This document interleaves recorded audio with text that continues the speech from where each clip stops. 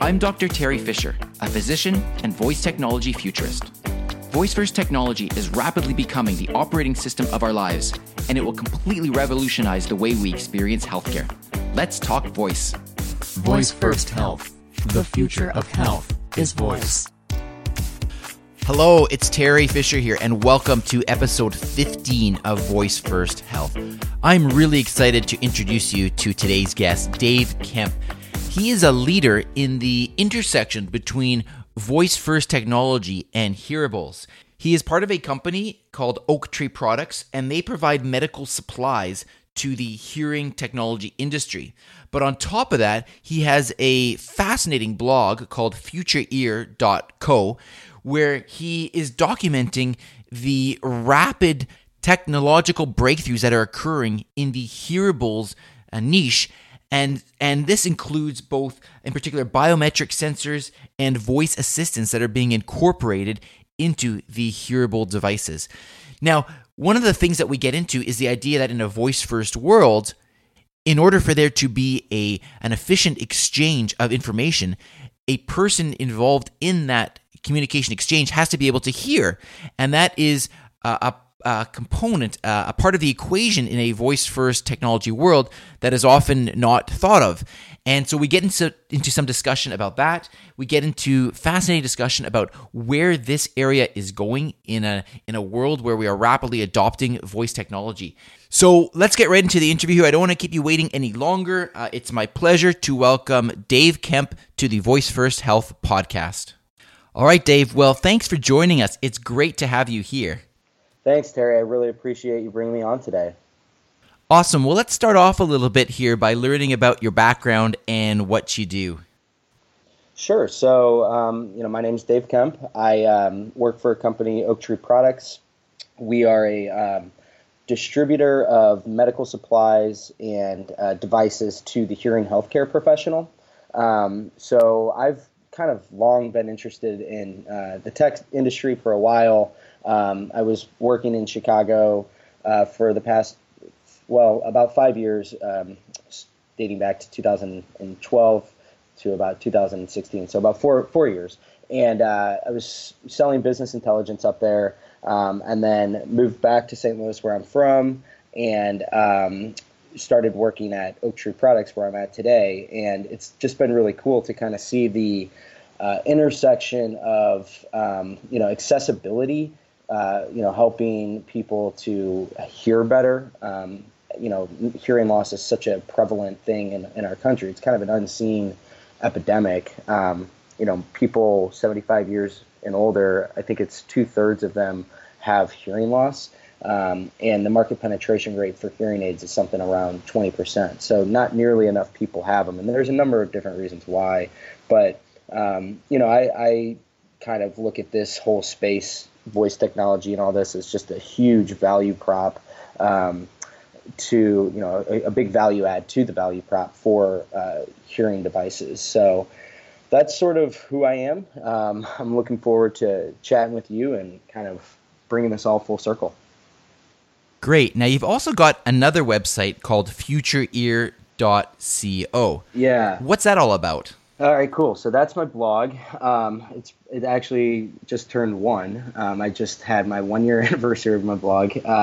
But basically, that blog was designed. It says kind of the headline on it says "Connecting the Trends Converging Around the Ear," and so what I noticed, or I don't call it notice or call it just observed over the past few years, is that technology is permeating just about everywhere in consumer technology, and I saw there being a lot of new things that you would be able to do with Bluetooth connected audio devices, and really as things evolve, I think that similar to our wearable devices, I think our in-the-ear devices will continue to become more and more computerized. They'll become kind of standalone computers in their own right. And so what that kind of entails is that there's all kinds of new features and functionality that you can use with those devices.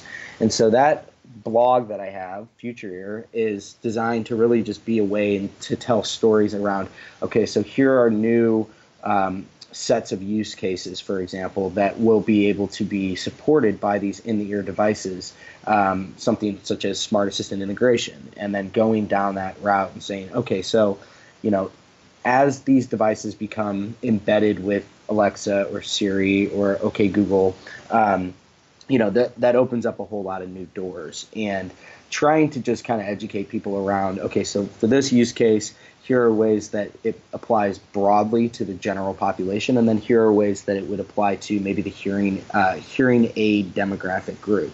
So that's kind of the whole idea behind the blog. Great. And so this is, as we chatted about just briefly before we started recording, like one of the things that I've been thinking about is we hear a lot about the advances and the breakthroughs in technology with regards to the voice first world. So everything being voice controlled, the voice user interface, and so on. But something that maybe gets lost in that discussion a little bit is the fact that if you're going to have a voice first world, you're making the assumption that on the other end, the person can hear what is being said, which is a critical component to this. And you are well placed, I think, to sort of comment and look at that side of the voice first / hearing first world. Can you comment on how that's going to move forward? Yeah, I think that's a good point that you made, and something that I've thought a lot about as well. You look at a lot of this data, and I know like Kathy Pearl, for example, has pointed this out a number of times, that one of the fastest growing demographics for smart assistant usage is the older population, the older cohort. And that makes so much sense because, you think about the existing way in which they can use a computer. For the majority of us, that is your smartphone. Now, a smartphone might not be entirely conducive to someone that has poor dexterity, poor vision. Maybe they're, not very mobile. And so what for you and I is very easy to operate a smartphone and control sort of our computer environment or digital environment. It might be a challenge for them. And so when you have this new sort of user interface come along like voice, and it allows for them to just speak the commands, I think it makes it so that it's a whole lot more conducive to maybe their living situation. Now, with that being said, though, you bring up a really good point. Kind of like I said earlier, as people tend to get older, hearing loss becomes more and more prevalent. It is a kind of a continuous disease that will just continually get worse and worse and worse. And so, you think about all of the different generations that have had loud music, or they've been listening to earbuds and the like, hearing loss is something that's pretty popular, and a lot of people aren't really that aware of it. And so if you have this really nice new conducive user interface, but the user can't really hear what Alexa is saying, so it kind of defeats the purpose. Right. That presents a challenge in itself. And so I look at this as like, well, what if you just had, you have the amplification coming from the hearing aid, and then you port Alexa into the hearing aid. You just basically, it's like the movie Her. It's just living right there in your device. And so I think that is something that's really, really enticing because, not only is it something where it allows for them to hear all the time, but again, it goes to this whole accessibility thing. If it's just kind of on your person all the time, I think it really, really empowers people. It allows for them to have complete control over their environment. They can hear, what the assistant is saying into their ear. So I look at that as, I wrote an article not that long ago where I said the unexpected power users of voice first, and really I was talking about the older demographic. I think that they are poised to be the early adopters of this technology because it is that much more of a leap, even here in the primitive state that smart assistants are in, call it year 2 or however many years you want to define this as. But, I think it's something where that demographic, so long as they can hear the assistant, it caters really, really nicely to them. That's really interesting. I haven't thought of it that way in terms of, the older population being the early adopters. I don't know if we've ever seen that before in the history of technology, that the older population is leading the way. That's a fascinating thought. Yeah, and like that's the thing that's so fascinating about the data is it's not as if this is all based on a hunch. You look at some of these different reports that are coming out. A lot of them you can find on VoiceBot, but they all point to this fact that just like you said, this is new. This is not something that's ever really happened before. I looked at a chart that said, you know, seniors tend to adopt technology eventually, but they tend to be laggards with the technology.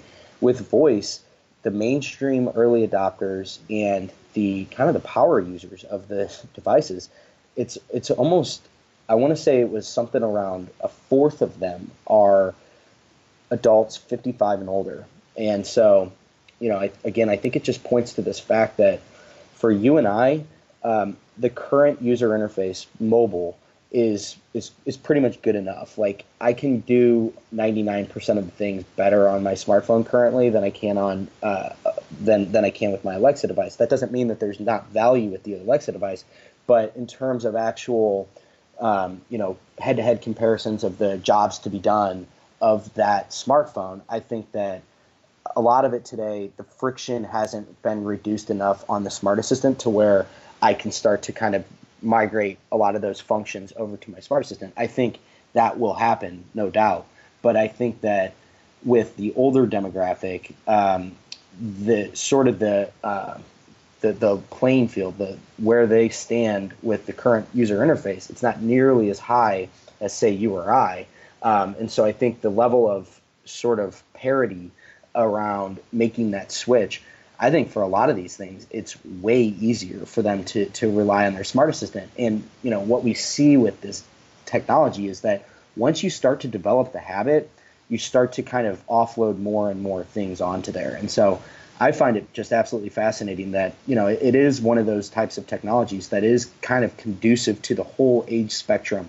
And the two sides of the spectrum that really are adopting this are kids and older adults. Yeah, no, I agree with everything you said there. It's really interesting, the demographics of this particular type of technology. Now, maybe you can explain to us a little bit of the things in your particular area and the niche that really excite you going forward here. What are some of the more late breaking developments that are happening in the area of hearing assistive devices and voice technology? So what's really, really cool is that January of 2017, right around CES, Amazon released their Amazon Mobile Accessory Kit, AMAC. And I remember reading that, and basically it all, like to boil it down, it said you'll be able to, the bulk of the coding to integrate Alexa into kind of like a body-worn computer, whether that be like a mobile wearable or a hearable. That's the kind of buzzword in my industry, where it's this, word that kind of defines a body-worn computer that you wear in the ear. And so here we are today, and you have Qualcomm that has just announced more or less ways in which you can use their chips using the AMAC protocol for really any OEM, outside of Apple, because this is kind of geared more toward Android. Apple's going to do their own thing, but really any OEM can really pretty easily embed Alexa into their device. And so what's exciting for me is, I've been tracking a number of sets of use cases that I find to be things that will be really valuable to specific to my industry and the patient demographic. So really I'm kind of talking about adults, the older adults, the aging population. That's kind of what I always harp on is, we're all living longer. And the baby boomers are all starting to kind of hit into that senior citizen age range. And so you have this massive population of people that are living a much higher quality of life than previous generations. They're living a lot longer. And so it's kind of like begging the question, well, what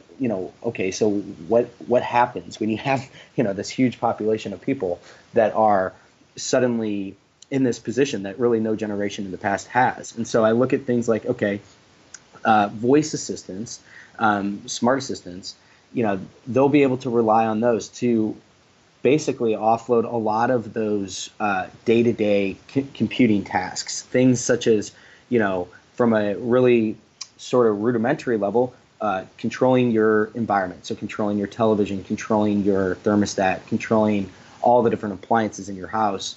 That helps them to sort of age in place. You don't necessarily need to move into a retirement home if a lot of what that retirement home supplies you with is that empowerment. If you can just do that through your smart assistants and through kind of a smart home.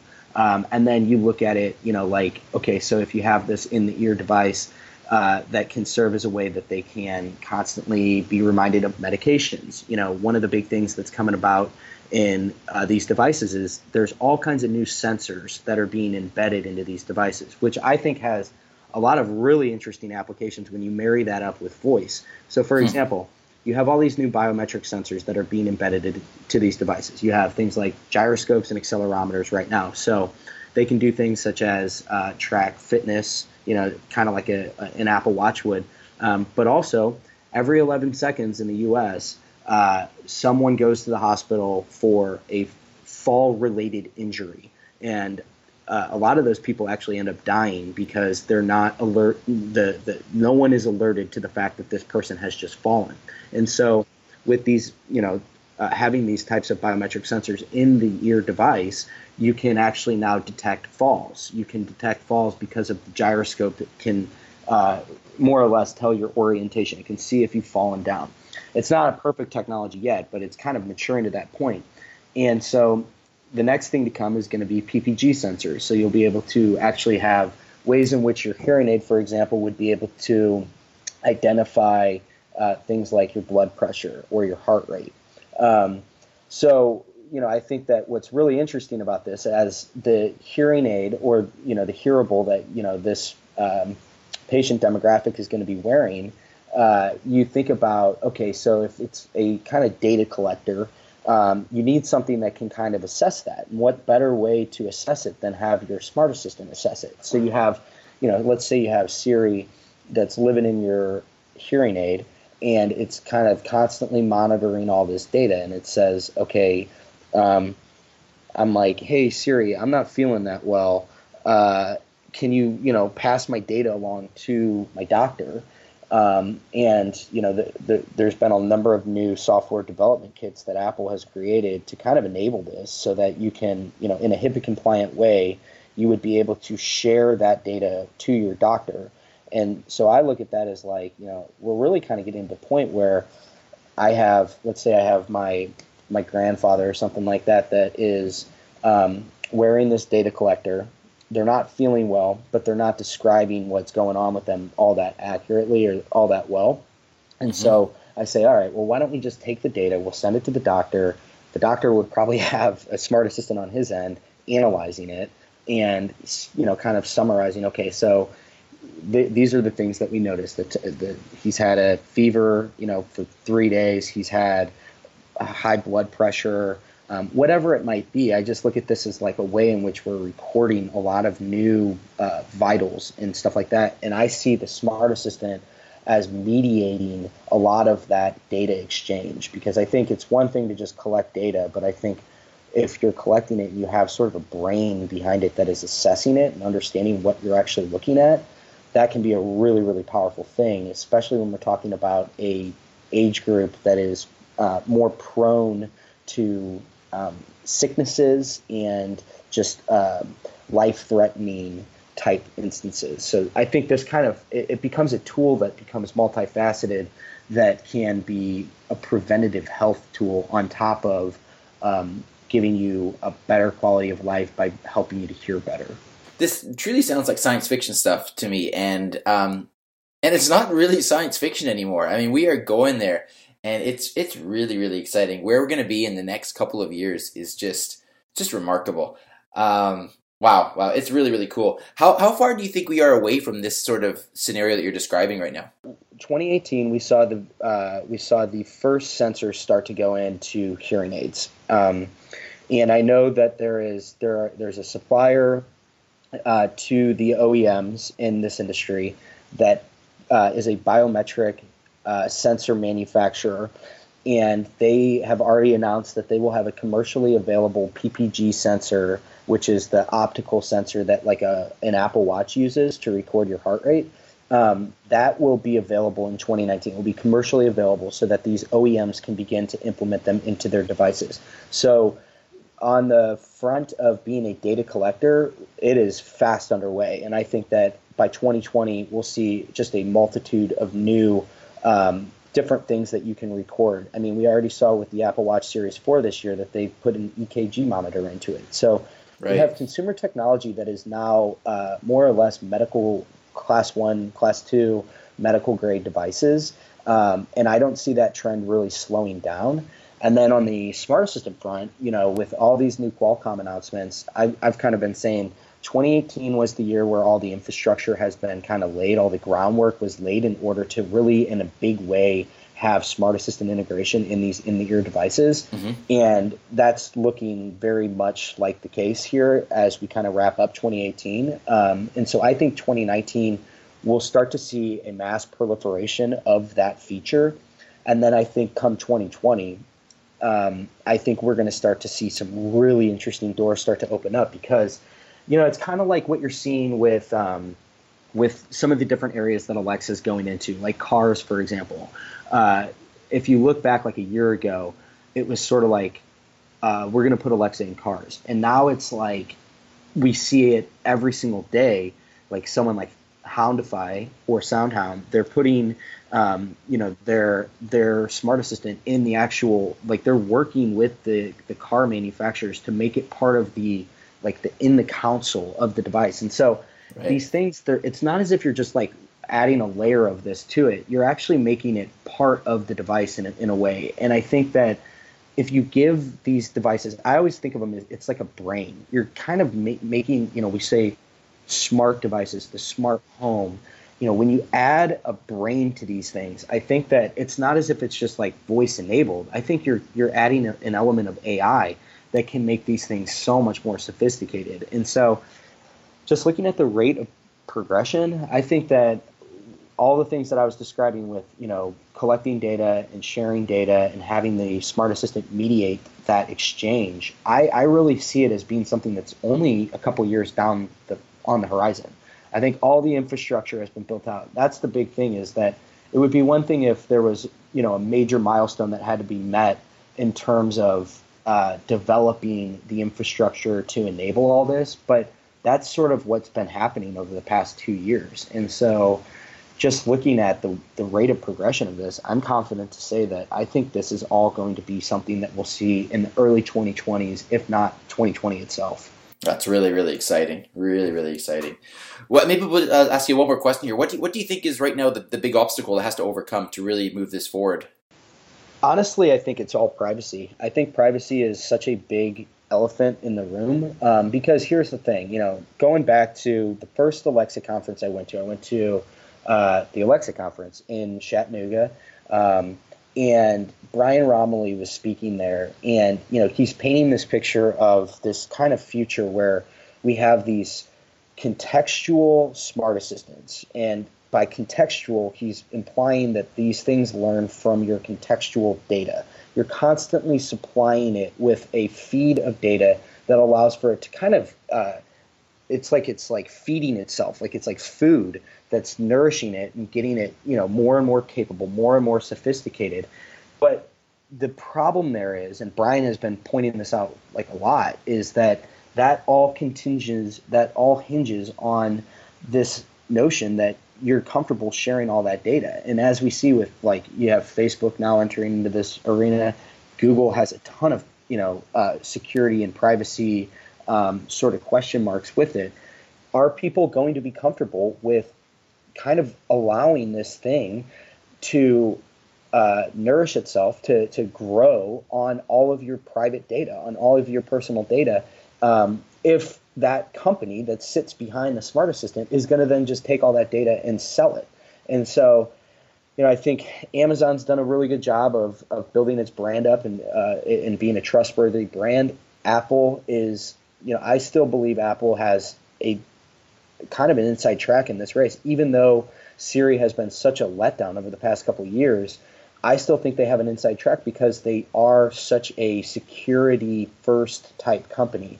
And I really think that over the next couple years, I think that this whole debate is going to become more and more prevalent where people are going to be asking, are the trade-offs worth it? Yeah, it would be great to have a smart assistant that can learn from me and know all of my behaviors and actually proactively prompt me based on previous data because it's learned so much about me. Yeah, that would be great, but I'm not going to ever enable that if it means that all that data that I'm collecting is going to be shared. So I think that's the big thing that needs to be sort of everyone needs to come around and gather around and figure out, okay, what's allowed and what's not allowed in this, because I think it's too open-ended right now that people are exposed, and I just think that people don't care about security and privacy until they do. And if we're kind of, heading down a path where suddenly people are like, oh my gosh, I had no idea that this thing knew that much information about me. How do I delete all this? I could see that happening. And I'm of the mind that there's so much more good that can come from this if it's done properly. So I see that as being something that will sort of differentiate companies when it comes to providing a smart assistant is, do I trust this company to allow for it to kind of harvest my data 24/7? Yeah. No, really well said. And I think, that's the common theme here that keeps on coming up, right? The privacy, HIPAA compliance, and so on. Something's going to have to give there, and it's going to have to go one way or the other in order for these technologies to really advance the way that we can see that they inevitably will. The question is, how are people going to respond to them with regards to their privacy? So that's I'm not surprised to hear you say that at all. I think I lied here. I'll finish up with one more question, and I'm just curious, what does, in the whole overall theme of voice first health, what does voice first health mean to you? I see it as, this is going to be, there's so many efficiencies to be had here. When I met you at the Voice of Healthcare Summit, what kept going through my head was, the most obvious area for improvement here is all the clerical work in the actual medical setting, and from the administrative work to the way that doctors record notes, all of the kind of grunt work, the things that you could kind of today almost start to offload. That just makes things so much more efficient. And so the way I look at this is like, if you start to really capitalize on these new efficiencies and you make the whole medical system more efficient, in the US, for example, I just see this allowing for a more efficient healthcare system, meaning healthcare doesn't cost as much, it's more accessible. You can have, you can do a lot of things in a remote setting so that, you cut down on a lot of things there. So for me, how this all applies to the medical profession is I see there being massive efficiencies right away. Like that's the first thing that I see. And then beyond that, I really think that the smart assistant is like going to be your own personal nurse. And that's really exciting to me. And that's why I'm so fixated on, like in my industry, what's exciting is we're sort of supplying a data collection device. And so I think that's a critical component to this ecosystem where, I really kind of envision it as like Nurse Siri or Nurse Mayo Clinic, which is mediated by Nurse Siri. But it's something where, if you have all this data that's being recorded all the time, biometric data, or you can kind of track data through the inflection of your voice. We've seen ways in which through biometrics that they can actually just through audio and analyzation, they'll be able to kind of understand the state of your well-being. Are you sick? I know there was a patent that just came out from Amazon where Alexa would be able to understand if you're sick based on the inflection of your voice, and then it would prompt you to buy cough drops or something like that. And like that's where we are today in 2018. And like it's like it all goes back to that Jeff Bezos quote where in 2016 they were like, they were asking him all these questions about Alexa, and somehow it kind of came to the point of like, where are we with this technology? And he goes, not only are we in the first inning, we might even be at the first batter. And I think that's like, okay, so here we are in 2018. So maybe we're still in the first inning. Who knows? But as this gets more and more mature and more sophisticated, I just see this as being like, at the end of the day, it is what the name implies. It is a assistant to you. And so in a voice-first world, I just see this as being like, you'll be able to have your assistant, from a medical standpoint, it will be proactively prompting you, hey, this looks off. We need to get you into a doctor. I'm going to send this data over, to my counterpart over at the doctor's office. It's just like I see so many different macro trends that are all kind of like converging at this point. For the longest time, we've had big data, but, for a long time, we haven't really been able to do a lot with that data. And now I see the smart assistant as like the mediator for all of that data. And so if we move into a world where it's just super data ridden and we have all these different things collecting data all the time, I see the smart assistant and just like the voice first element of this being kind of an abstraction of taking that data and actually making sense of it and giving you actionable things to do with that data. Right. Well said. Fascinating discussion here, Dave. It's a real pleasure to chat with you. You really are on the cutting edge of what's going on with these hearable devices. And first of all, thank you so much for spending some time with me and with listeners here to chat. It's a real pleasure to chat with you. Absolutely. Thank you for having me on, man. This has been awesome. Where can listeners go and learn more about you and what you're doing and follow along with your cutting edge information that you have? Because truly it is. You're a leader in what's going on in this area. So where can the listeners go and learn more about what you're doing? So a couple different places. The most active place is Twitter. I'm very active on Twitter. And so I would say follow me at oaktree_Dave. And then on my blog as well, futureear.co. Those are two places where I'm kind of constantly pouring my thoughts into things. But I would just say to anyone that's, listening, hop on Twitter and start to follow Terry, Brian Romilly, Bradley Metrock, Brett Kinsella, all these different people that are kind of pushing this conversation forward. I just named just a couple people off the top of my head. There's hundreds of people that are very active, and the discussion there, it's daily. There's constantly discussion going on, and it's just fascinating stuff. You can get kind of sucked right into it, and there are just some really, really smart people that are working on this stuff from different directions, and I think it's just fascinating to follow along. So that's my 2 cents there. Awesome. Well, thanks so much. I look forward to seeing you, I'm sure, at a upcoming conference somewhere. I'm sure our paths will cross again. Absolutely. Great. Well, thanks again, Dave. Real pleasure, and I look forward to, like I said, seeing you at some conference in the near future. Sounds good. Well, there you have it. Fascinating discussion. Dave is tackling that whole other side of the equation in the voice-first world. If someone is speaking, whether that's a person or a voice assistant, the counterpart has to be able to hear that, again, whether that's the voice assistant or the person. And that's an area that we certainly should not be neglecting as the voice-first technology continues to move forward. As usual, I will have the links that Dave mentioned on the show notes page, which can be accessed at voicefirsthealth.com/15 for the 15th episode. And again, if you haven't subscribed, please consider subscribing. Please consider leaving reviews wherever you listen to your podcast. It's very, very much appreciated. And I look forward to bringing you another great episode next week. Until then, take care and have a great day.